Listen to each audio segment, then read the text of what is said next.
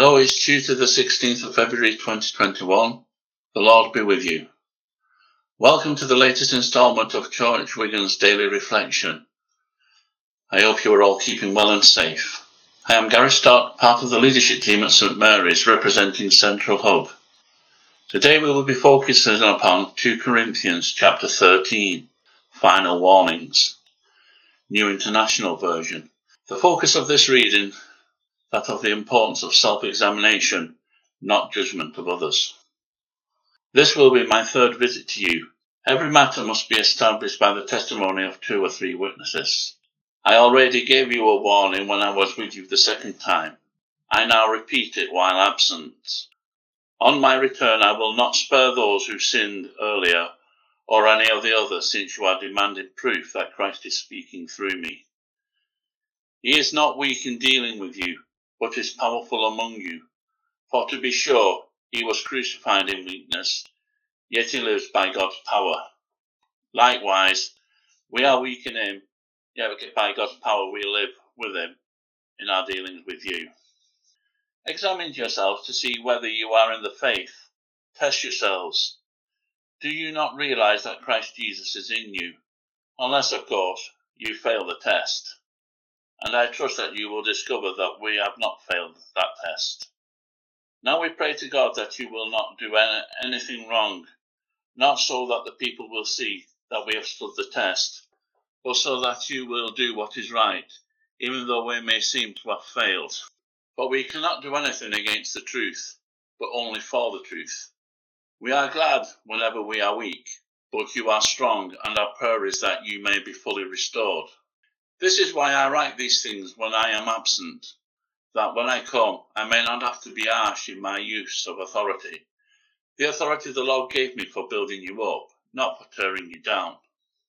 Finally, brothers and sisters, rejoice. Strive for full restoration, encourage one another, be of one mind, live in peace, and the God of love and peace will be with you. Greet one another with a holy kiss.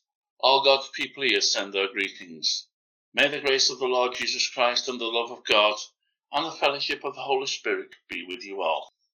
In this chapter, Paul gives warnings of the church and the followers of Christ, that we must examine ourselves and not be judgmental of others. Ask ourselves if we have faith. After Paul's second visit, Paul warned he would not spare the guilty of those who did not repent. In today's terms, if you do not heed the warnings, you will feel his authority, that which is given by the Lord. Paul reminded the people that Christ is all-powerful among them, not weak or feeble, although in human form he may have appeared so, having accepted punishment and humiliation at the hands of the authorities. So remember, even though we may appear weak in ourselves, God's grace has given us the strength to face the daily tasks placed before us. Remain non-judgmental of others. Be one with the church. Settle your differences in a peaceful manner. Christ gave examples throughout the scriptures about remaining non-judgmental. John recounts many people wanted to stone a woman. She was accused of adultery. The crowd wanted to kill her and punish her for this sin. Jesus tells them, "He who is without sin, cast the first stone," telling the crowd to look at themselves before passing judgment.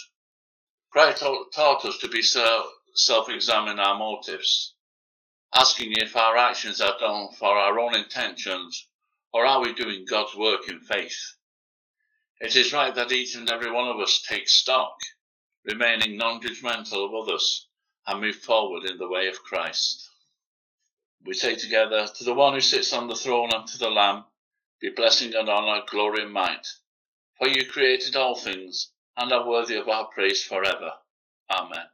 Thank you for joining and listening to today's reflection. Keep well, and God bless you all.